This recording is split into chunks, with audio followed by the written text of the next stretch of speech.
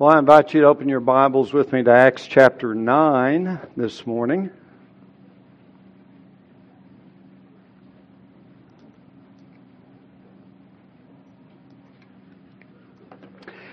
We'll be looking at verses 18 through 30, and this is the early ministry of Saul, who is dramatically converted on the road to Damascus and becomes the apostle Paul, as we know, but in the book of Acts he's still referred to as Saul at this point in time, so we'll do the same.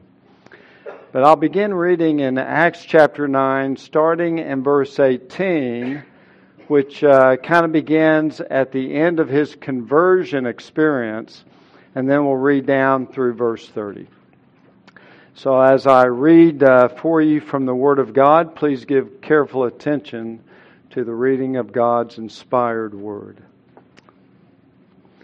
And immediately there fell from his eyes something like scales, and he regained his sight, and he got up and was baptized, and he took food and was strengthened.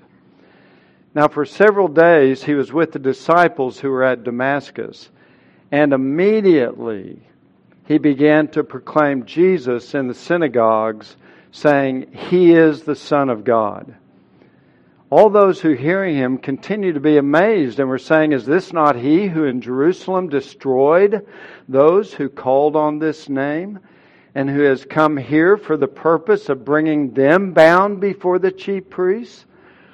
But Saul kept increasing in strength and confounding the Jews who lived in Damascus by proving that this Jesus is the Christ. When many days had elapsed, the Jews plotted together to do away with him, but their plot became known to Saul. They were also watching the gates day and night so that they might put him to death. But his disciples took him by night and let him down through an opening in the wall, lowering him in a large basket. When he came to Jerusalem, he was trying to associate with the disciples, but they were all afraid of him, not believing that he was a disciple.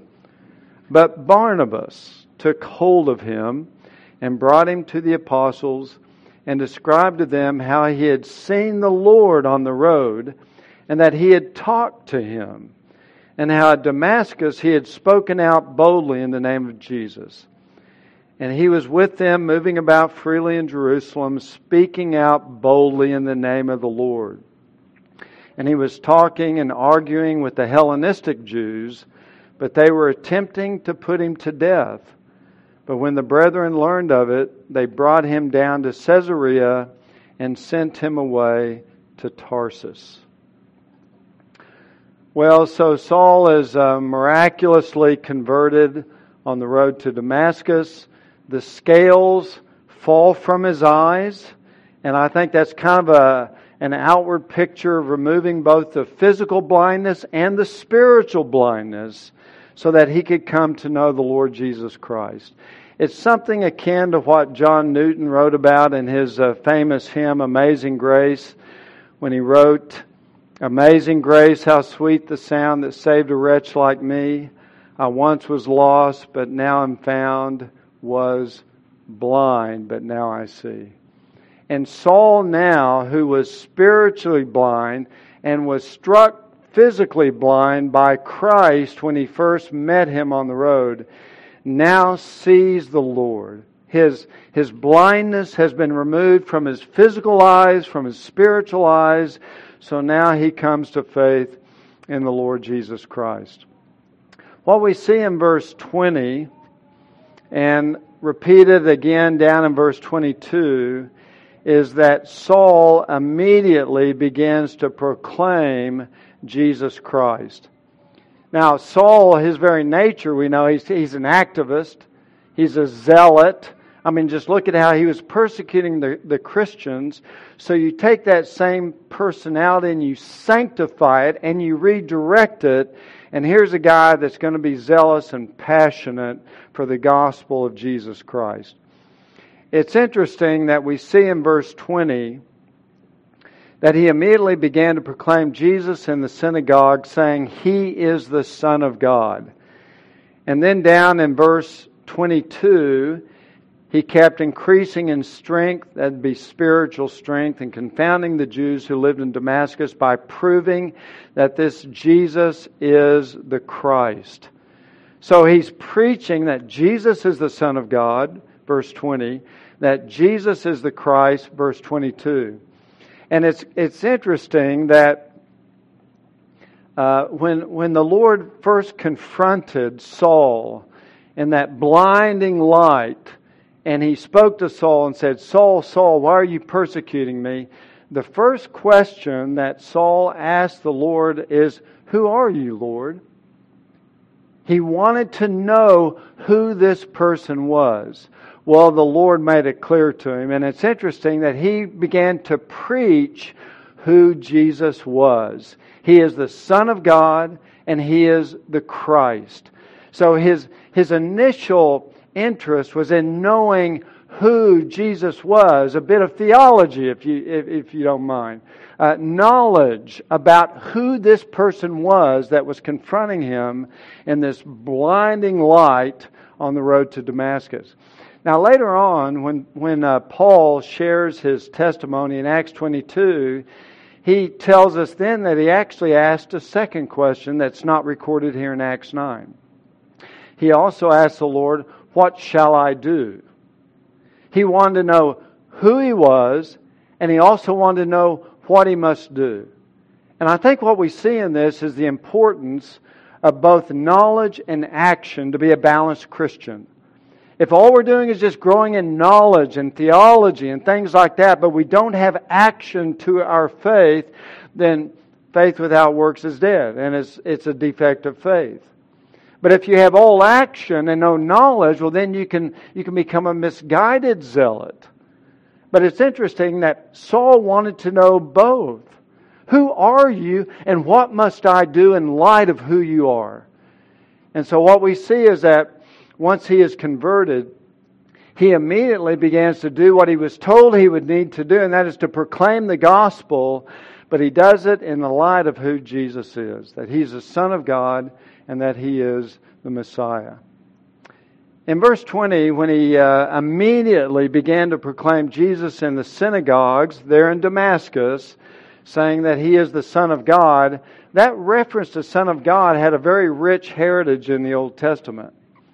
We know that there are several different ways you can understand the Son of God designation.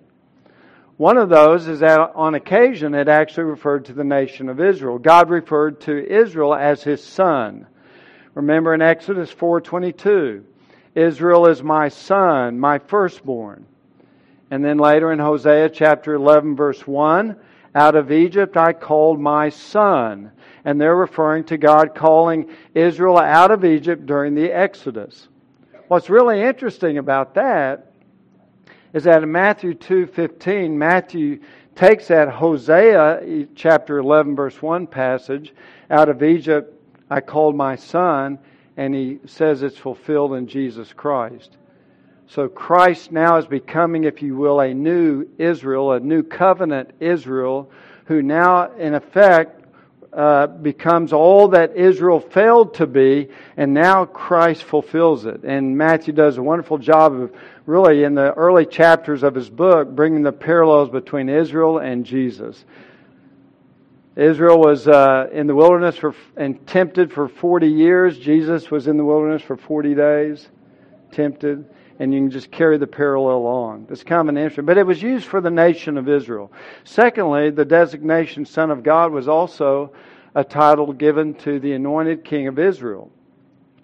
When God made His covenant with David in 2 Samuel chapter 7, He said of David's seed who would sit on the throne, I will be a father to him and he shall be a son to me. So the kings of Judah, of Israel, sometimes could be referred to as the Son of God in a very generic sense, but at least as a title. But then, since the Davidic covenant ultimately pointed forward to the coming Messiah, the promised Davidic messianic king was primarily called the Son. Again, the 2 Samuel 7:14 passage, but look at Psalm 2 verse 7. You are my son. And this is a messianic prophecy in Psalm 2. A prophecy of the coming of Jesus Christ. And He said, "You are my Son, today I've begotten you."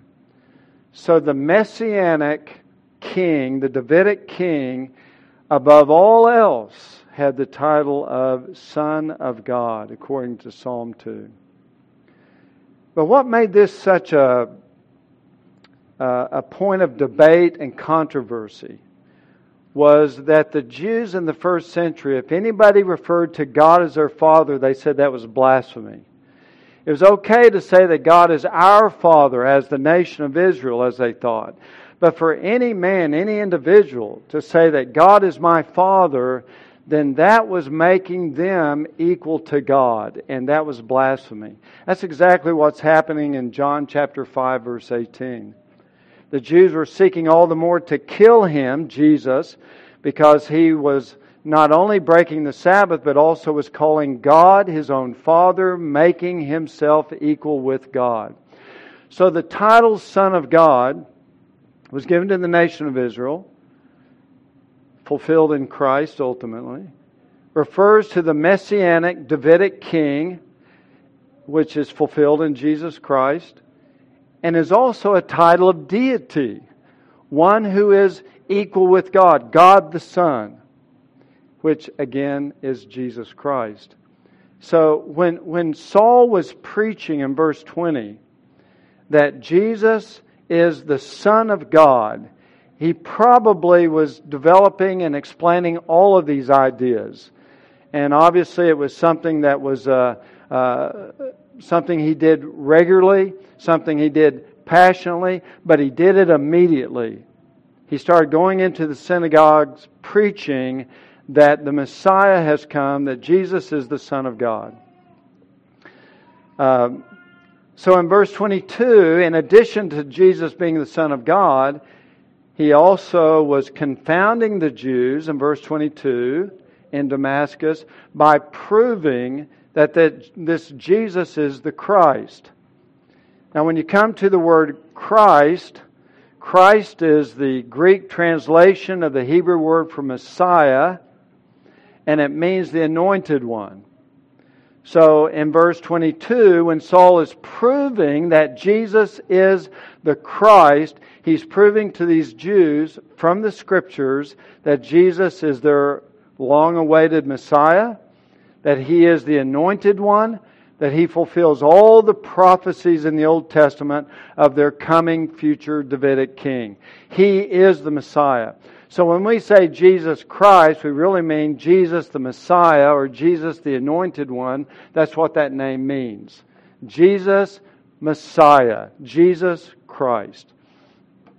So Saul was very zealous also in proclaiming this wonderful truth to the people. And notice in verse 22 it says He was confounding them.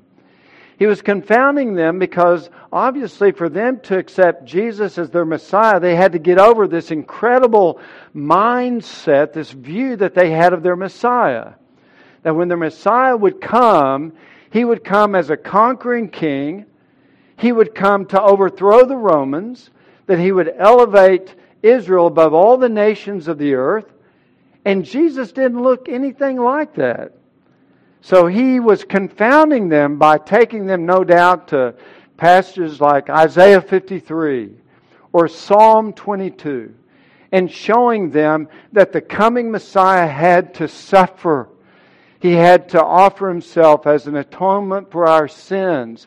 And that was just something they had never heard of before. It was in their Bibles, but they didn't understand it. They had those spiritual blinders on. So He was confounding them, and they were probably at times having those brain cramps like you get when you eat too much ice cream, where your head just kind of freezes up, and Saul is preaching to them that this crucified, resurrected Savior is your Messiah. And it confounded them.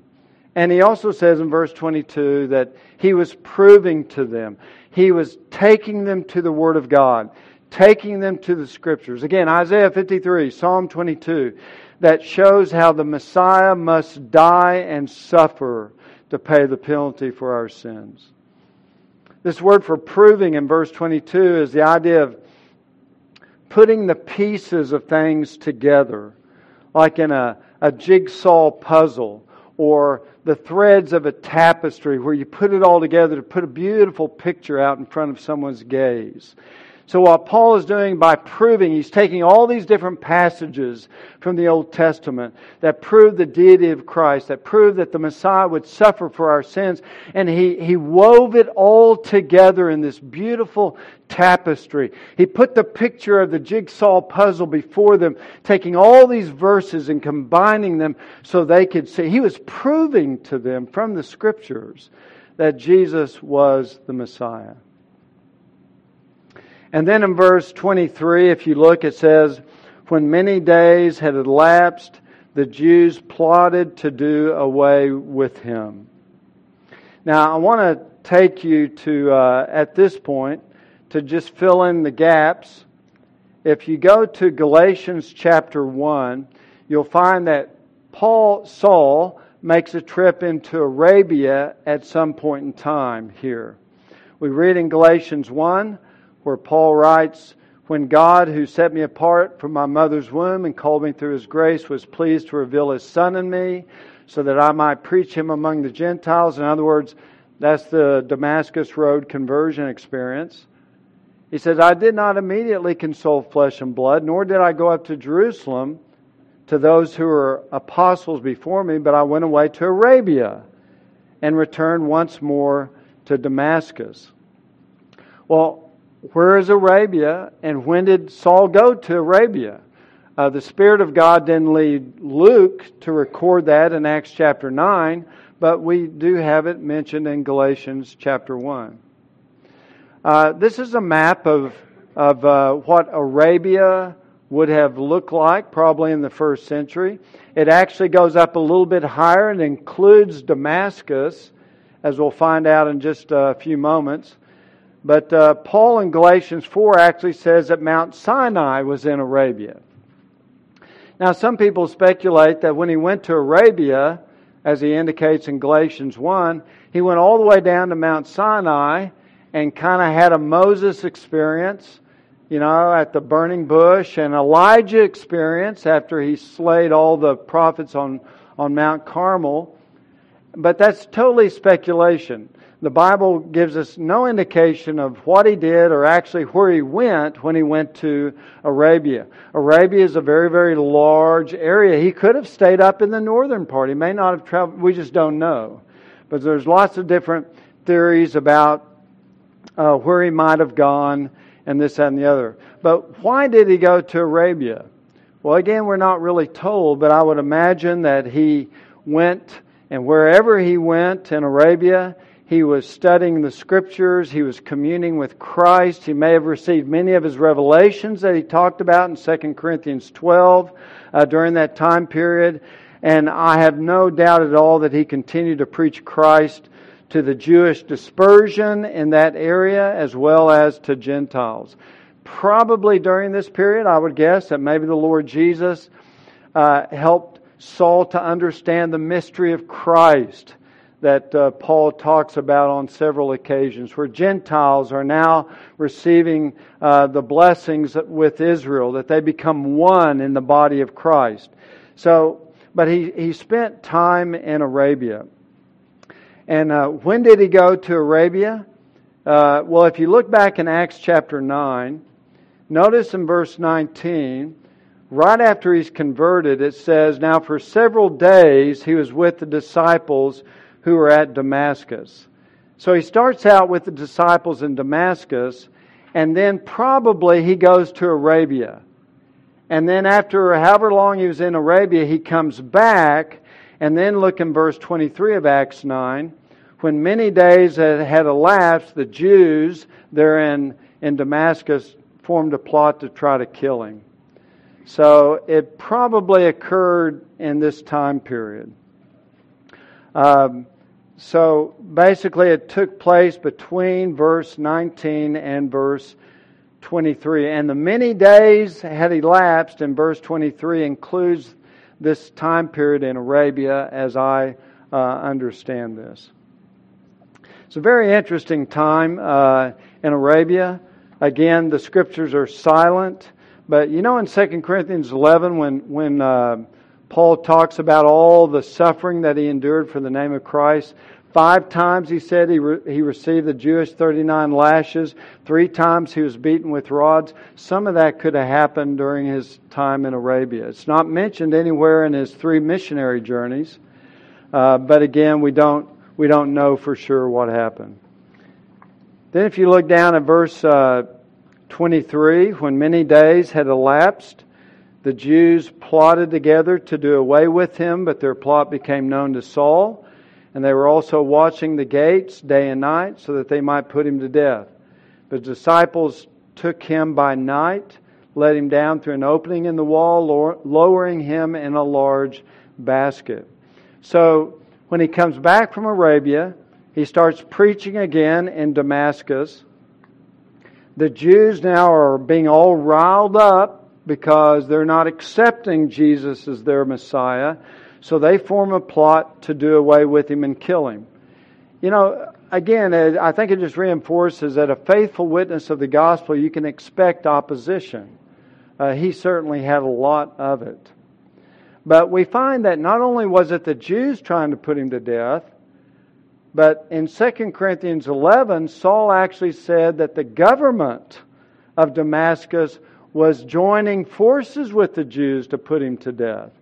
2 Corinthians 11:32, Paul writes, in Damascus, the ethnarch under Aretas the king, that would be the king of Arabia, because at this time Damascus was included in Arabia. They were guarding the city of the Damascenes in order to seize me, and I was let down in a basket through the window in the wall and so escaped his hands. So here he mentions what Luke mentions of the Jews forming the plot. Apparently they were in cahoots with the civil rulers, the Gentiles in Damascus, and government and religion formed a union and joined hands to do away with Saul. I think it's always a danger whenever corrupt religion is able to manipulate the government to persecute Christians. But that's exactly what was going on in this particular case. His disciples, however, those who Paul was training, took him by night, lowered him down in a hole in the wall in a large basket, and he escaped. So you could almost say that at this point of his life, Saul was a basket case. Not mentally, but physically. He was literally a basket case. So we see now that he escapes from Damascus, and he's now, for the first time, going to head down to Jerusalem. We find that this is 3 years later, he says in Galatians 1:18, I went up to Jerusalem. And part of his argument in Galatians 1 is that right when he was converted, he did not consult with flesh and blood. He didn't run down to Jerusalem, talk with Peter and all the other apostles to get the gospel from them. No. Christ gave him his gospel. Christ revealed to Saul directly the gospel of Jesus Christ. And he makes a very emphatic point in Galatians 1 that he did not consult with flesh and blood. So this is at least 3 years after his conversion that he meets the apostles for the very first time. This 3-year period, again, probably, some say it's 3 years after he came back from Arabia.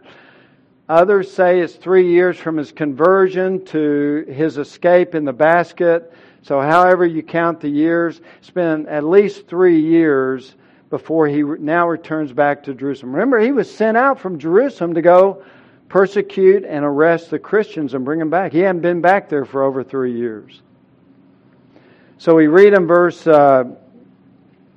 26 and 27 that when he came to Jerusalem, he was trying to associate with the disciples, but they were all afraid of him, not believing that he was a disciple. But Barnabas took hold of him and brought him to the apostles and described to them how he had seen the Lord on the road and that he had talked to him. and how at Damascus he had spoken out boldly in the name of Jesus. And he was with them, moving about freely in Jerusalem, speaking out boldly in the name of Jesus Christ. So we have Barnabas to the rescue. So Saul comes back. He's been away for 3 years. He comes back into the city. He starts mingling with the believers there. And all they remember is what this guy was like before he was converted. He was a man of violence.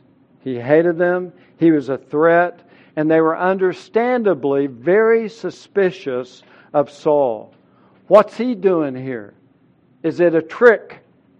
Is he like a Trojan horse tactic to penetrate into the church so he could find out where the leaders are and where they're staying and the other ones and arrest us all? And so they were naturally very suspicious. You know what the number one nation in the world is for persecuting Christians? It's North Korea. Imagine if you're a Christian in an underground church in North Korea who persecutes Christians more than anybody else, and you hear a knock at the door, and you open the door and it's Kim Jong-un. And he says, I just want you to know I'm a Christian, I'm here to worship with you. What do you think the Christians in that house would do? Give them maybe 2 seconds, they're gone. They're scattered. Because you're letting this guy, a known terrorist, a known person that has a history of hating Christians, and you can understand why the early Christians were so suspicious of Saul. Kim Jong-un, just for your information, has about 50 to 70,000 Christians in these terrible labor camps as political prisoners, or he'll just kill them on the spot. And I know our President Trump is going to be meeting with him soon, and I can only hope and pray that the influence of America and our President on him would help to loosen up and give his people more religious liberty and freedom. I don't know if that would ever happen, but you can still understand why these Christians in Jerusalem would have been scared of Saul. But we have Barnabas to the rescue. Thank God for Barnabas. Remember we first met Barnabas in chapter 4, where he's a very gracious and generous man. He gives a plot of land to be sold, and all the proceeds were brought to the apostles to help the poor. In chapter 4, verse 36, it says that his name translated means son of encouragement. And he definitely was a son of encouragement.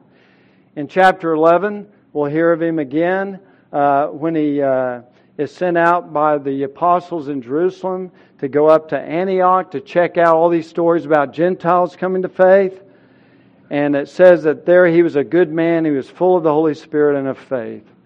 This is Barnabas. This is the man that now we see in verse 27. And notice what he does. When everybody else would have stayed clear of Saul like a leper or a man who had the plague, Barnabas came up and took hold of him. He took hold of him in verse 27, brought him to the apostles, introduced him to the apostles, endorsed him before the apostles. And you just find what a tremendous blessing he was to Saul. He vouched for Saul before the apostles, told him that he had seen the Lord. He had heard the Lord, that he had preached boldly the gospel in Damascus. He recommended him, he commended him, and so that Barnabas came along and did what no one else was able to do at that point. And without that, Saul's time in Jerusalem may have been very, very difficult. We find that he meets with the apostles. We're told that as Barnabas brings him to the apostles in verse 27. And we do find out, and let me say, by the way, before I get into that the word Barnabas, which means son of encouragement, is actually, that word encouragement is the same word that's translated helper, for the Holy Spirit in John 14 and in John 15 and 16. It's the very same Greek word. So that Barnabas is the son of encouragement, but that's exactly the ministry of the Holy Spirit. Because that word, encouragement, is translated paraclete. That's actually the Greek word, paraclete. But it means a helper, a comforter, a strengthener, and an advocate. And that's what Barnabas was to Saul. He was a helper, he was a comforter, a strengthener, and an advocate. Just as the Holy Spirit is to us, so Barnabas was to Saul. And that's why I think it's interesting that in Acts chapter 11, he's a man full of the Spirit. Because that's what people do who are full of the Holy Spirit. They're helpers, they're comforters, they're strengtheners, they're advocates, they're encouragers of those who need encouragement. So Barnabas is a great example. So he introduced him to the apostles, and actually at this time he only meets with Peter. The other apostles probably were out ministering outside of the city. And he also met with James, not the apostle James, but the Lord's brother James in Galatians chapter 1, verse 18 and 19. And probably at that time, Peter could give Saul additional details about the life and ministry of Jesus on earth. So they spent about 15 days together in verse 18. So Saul was probably soaking up a lot of the information that was not given to him directly by revelation from Jesus. So Peter and James, the Lord's half-brother, no doubt gave a lot of insight to Saul about Jesus and his life. Verse 28 and 29, Saul now moves about freely in Jerusalem, speaking out boldly in the name of the Lord. And we just find again that in verse 29 that he's talking and arguing with the Hellenistic Jews. These are the very ones that came up against Stephen in Acts 6 and 7, you remember? Put Stephen to death. They launched all that. Now Saul is kind of taking Stephen's place, and he's ministering to these same Hellenistic Jews, and they began to try to put him to death as well. But he escapes in verse 29 and 30. Verse 30, when the brethren learned of it, they brought him down to Caesarea and sent him away to Tarsus. Now what's interesting, at this time, Saul didn't want to leave Jerusalem. And the reason why we know that is because, again, when Paul tells about these events in Acts 22 in his testimony, he said that when he came back to Jerusalem, he was in the temple one day and he fell into a trance. And the Lord Jesus told him, make haste and get out of Jerusalem quickly. That's when this plot is taking place in verse 29. And Saul in this trance responds to Jesus. He says, but Lord, they themselves understand that in one synagogue after another I used to imprison and beat those who believed in you. And when the blood of your witness Stephen was shed, I also was standing by approving and watching for the coats of those who were slaying him. But Jesus says, go, for I will send you away to the Gentiles. So he didn't really want to leave at this point. He was ready to stake himself into the ground in Jerusalem, preach the gospel, and just endure whatever. But Jesus said, no. Obviously, he has more in store for Saul. You need to leave. But Saul had that kind of passion. I think he would have been one of the guys that died in the Alamo had he been in Texas during that battle. He would not have left. He would have held his ground there to the very end. He would have died for Christ right then and there in Jerusalem. But Jesus knew he had other longer plans and at least three, probably 4 missionary journeys ahead of Saul. So he tells him to flee and leave. And so what we find out is that the disciples came and they took him from Jerusalem. They took him first to Caesarea, which is on the Mediterranean Sea. That's kind of the headquarters of the Roman government in Judea. That's where Pilate would have spent most of his time there in Caesarea, except the times he came to Jerusalem. But then from Caesarea, they sent him all the way back up to Tarsus, which is Saul's hometown. Remember, that's where he was born, in Tarsus. Tarsus was one of the 3 leading academic centers of the first century. It'd be like a Princeton today or a Harvard. There were schools there devoted to philosophy and rhetoric and law. And so they took him back home. How long did he stay there? You know, we normally have this idea that, he goes back to Tarsus, and then he goes right to Antioch, and then from Antioch, the Spirit of God said to the church, set apart for me Barnabas and Saul for the work that I have appointed them to do, and then he suddenly launches into his 3 missionary journeys. Scholars say Saul spent probably 8 to 10 years in Tarsus. And he spent another at least 1 full year in Antioch before they come down to Jerusalem with a gift for the poor. Then they go back up to Antioch, and then he starts his missionary journeys. So from Damascus, when he's converted, to the time that he begins his missionary journeys, we're looking at anywhere from 12 to 15 years. And this is mostly silent period for Saul. We don't know anything of what he did in Tarsus. Now we can guess he probably went out and preached some. He studied some. He was still faithful in growing and communing and growing in maturity. But it's silent. We don't know. A long period of time, 12 to 15 years before he's launched on his first missionary journey. I find that really quite remarkable in many ways. That God just put him on the sidelines, almost, it seems like. Well, let me wrap up this passage. There's several things I want to emphasize again.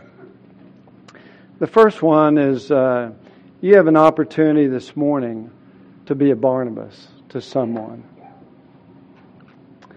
I think Barnabas is such an interesting individual, full of the Spirit, a good man, full of faith, a son of encouragement, a man who was given to encourage others. I think what Barnabas would do when he walked into his church meetings, of course he loves all the brethren, he loves all the people in the church. He would have walked in probably when he went to church, and he would have greeted them and loved them. But I think he probably always had an eye for the person sitting off by themselves. I think when Barnabas walked in, although he loved everybody, his heart was to encourage. His heart was to comfort. His heart was to introduce. His heart was to go up to the ones that most everyone else was shying away from. He had a heart for the ones that no one was talking to, that people were just standing back, or maybe they're just so involved in fellowshipping with the other brethren that they overlook this person by themselves, or this person that's a visitor, or this person that's no one's talking with, and they're just sitting there in the pew by themselves. And I think Barnabas would have zoomed in on that person, because that's his heart. His heart is to go over and befriend and introduce the one who no one knows to those who maybe are in leadership or other believers within the church. You have an opportunity to be a Barnabas, that you can be an encouragement to someone else. And I would say that when you come into this church on Sunday mornings, we love the brethren, we certainly want a fellowship, we have a lot to catch up on. Keep an eye to the one that seems like people are aloof from. Have a heart to go and draw near to them and introduce yourself to them and show them the love of Christ. See, because Barnabas was full of the Spirit, that's what the Spirit of God does, the Paraclete. He's our helper. He's our strengthener. He's our encourager. He's our sustainer. And that's what we should be to other people. We should pray for opportunities that we can just go and be a friend. And particularly when people come to this church and they're here for the first time, they need people to go up and befriend them, introduce them, love them. That was Barnabas. He was a peacemaker, where there was a bit of tension between the Jews who remembered who Saul was, and Saul, who's now coming into their fellowship, and they don't trust him. And they remember all the evil things he did to their brothers and sisters in Christ. And yet Barnabas was a one who could be a peacemaker and he could resolve the differences and help them to look at him in a better light. That was the heart of a Barnabas. And praise God, we have Barnabases in this church. But we can always use more. And may God give us more in this church. And I just challenge you that you can be a Barnabas as well. When we're filled with the Spirit, we think of other people first. We put them first. And we especially have a heart to reach out to those who are neglected or who are alone or who need to be brought into the fellowship. The second thing I want to emphasize is just waiting on God's timing. This is one of the most difficult things that I think we have to do. But let me get caught up on my little outline here. And I bring you back to this map where Saul spent at least 15 days with the apostles in Jerusalem, maybe longer. But then immediately he was rushed away because of the death plot against him. Taken to Caesarea, went up to Tarsus for 8 to 10 years. And we don't know anything about what he's doing in Tarsus for that time period. And then he goes to Antioch for at least a year, and we know that he's strengthening, he's ministering within the church, but we don't know anything beyond that. So again, as I indicated a while ago, it's probably from his conversion to the time that God and the Spirit of God launches him on his God-ordained ministry of those missionary journeys, you've got 12 to 15 years. And I'm wondering what's going on in Saul's mind. He has this conversion experience. Christ has revealed through Ananias to him that he's a chosen vessel and that he's going to send him away to minister to Israel and to the kings and to Gentiles and show him how much he must suffer for his name's sake. And he's in Tarsus for 8 to 10 years, and he's probably just wondering, okay, Lord, I'm ready. And he's no doubt ministering within the church some, but Lord, I'm ready. I'm ready to be launched out. You know, this great ministry that you've revealed to me that you're going to send me on, but it's not happening yet. God, what are you doing with me? I'm just sitting here. I feel like I'm on the sidelines. Things aren't moving the way they are. I don't understand why things aren't really, picking up speed. What are you doing in my life, oh God? Why am I here for such a long period when I know I'm called to be a missionary? Why are things seemingly so silent? Why, after such a powerful, miraculous conversion experience, I just feel like I'm just here locked into this one little ministry? Lord, what are you doing in my life? I think sometimes we can feel that way. I think sometimes we can get frustrated with the pace that things are developing within our life. I think sometimes we can get discouraged and frustrated that things seem to move so slow. Maybe it's an illness or a sickness, and you just think you ought to be doing better by now, but things are moving slow. Maybe it's areas in your life, maybe it's in your work, or other goals that you have in your life, or things that you're trying to achieve, and it just seems like you're making no or little or no progress at all. It can try our patience, our trust, our contentment. But that's exactly what God is doing, is building that in us. The Scriptures would tell us that the times when we have to wait on God, when things are moving way too slow for us, when things are not developing like I want them to develop, and we're just stuck there in that place, and we can't push the ball forward on the field, we're just stuck there in a timeout period, that's when God sometimes does His most important work. When we are learning to wait on Him, to trust Him, to know that He is in control, that He is the sovereign God. And the Scriptures would encourage us that if you learn to wait upon the Lord and trust Him, that you'll be blessed in the end. For though youths grow weary and tired, and vigorous young men stumble badly. Yet those who wait for the Lord will gain new strength. They will mount up with wings like eagles. They will run and not get tired. They will walk and not become weary. And so what I think during that idle time, if you will, that Saul was faithful in the little things. I think the long years in Tarsus and then the other year or two in Antioch were times when Saul, waiting for the big ministry to come, waiting for the big blessings to come, was faithful in the little things. He was faithful in studying the Scriptures. He was faithful in ministering within that one little church, or however many little churches there were in Tarsus and later in Antioch. But he was faithful to study, to preach, to teach.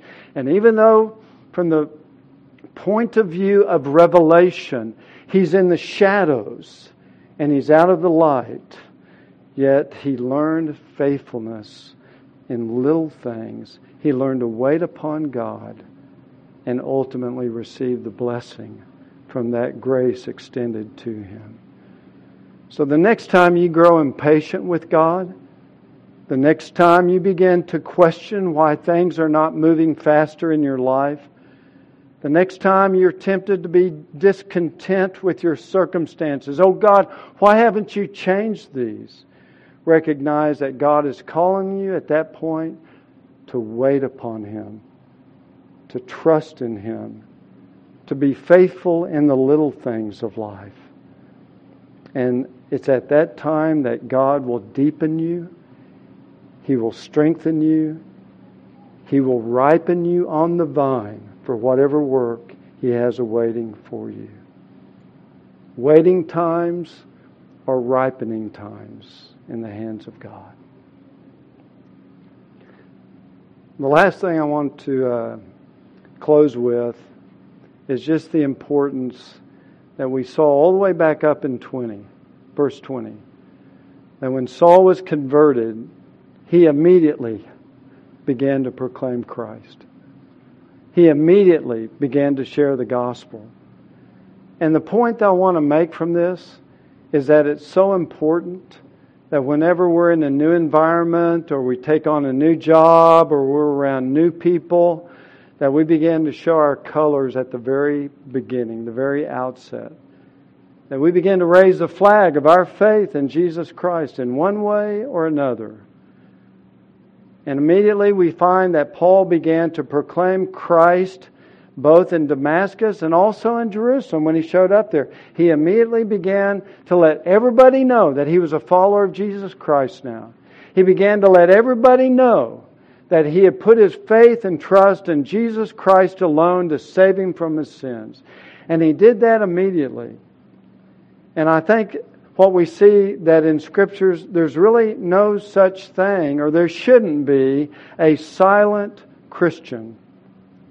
Now I understand it can be difficult, given our circumstances. It can be difficult to identify ourselves as followers of Christ. Sometimes within our family we have hostile members. Sometimes among our friends we have the fear of rejection. Sometimes we have a job in a hostile government that you have to be very, very careful. But even in little ways where we just say, I went to church on Sunday. Any ways that we can let our faith be made known to others around us so that they know that we're a Christian in one way or another. Doesn't mean you have to stand on your desk at work and proclaim like John the Baptist, you brood of vipers, who warned you to flee from the wrath of God, or anything like that. But there's ways where we can show that we're not ashamed of the Lord, that we're a follower of Jesus Christ. Because that's what the new birth does within us. It gives us a voice. If a baby is born and that baby does not cry, don't you know that something's wrong with that little baby? Because it's natural that when the birth occurs, there'll be a cry. And when the doctor picks up the little baby by his ankles and swats him on the little behind, and you hear that cry, his lungs are clear and he's healthy, he's alive. It's the same thing with those who experience the new birth. There needs to be an audible, verbal witness to our faith in Jesus Christ in some form or some way.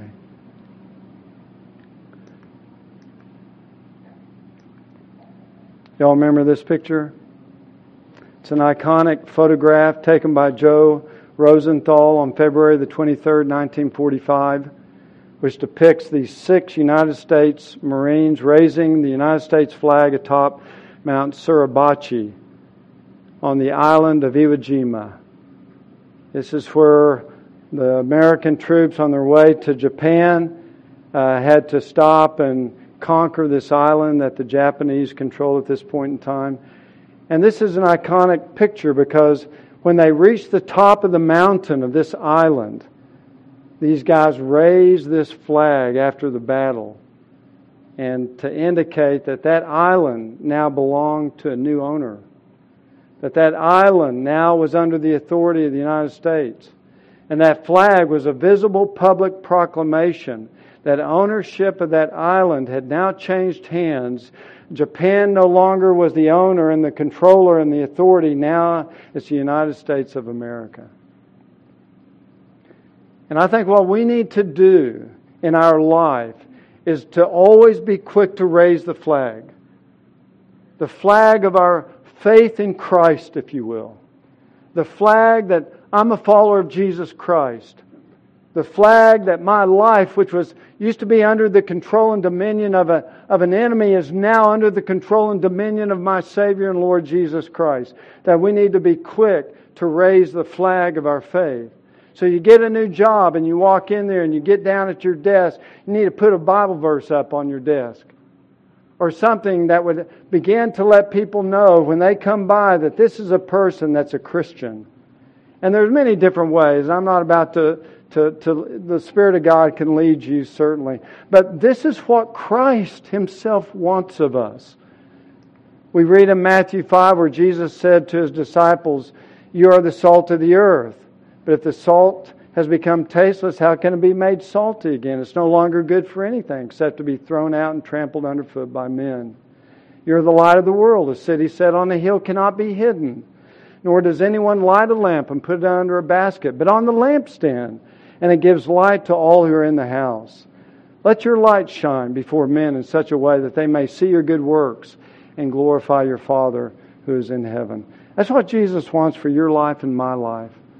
To raise the flag, the banner of Jesus Christ, that He is my Savior and He is my Lord.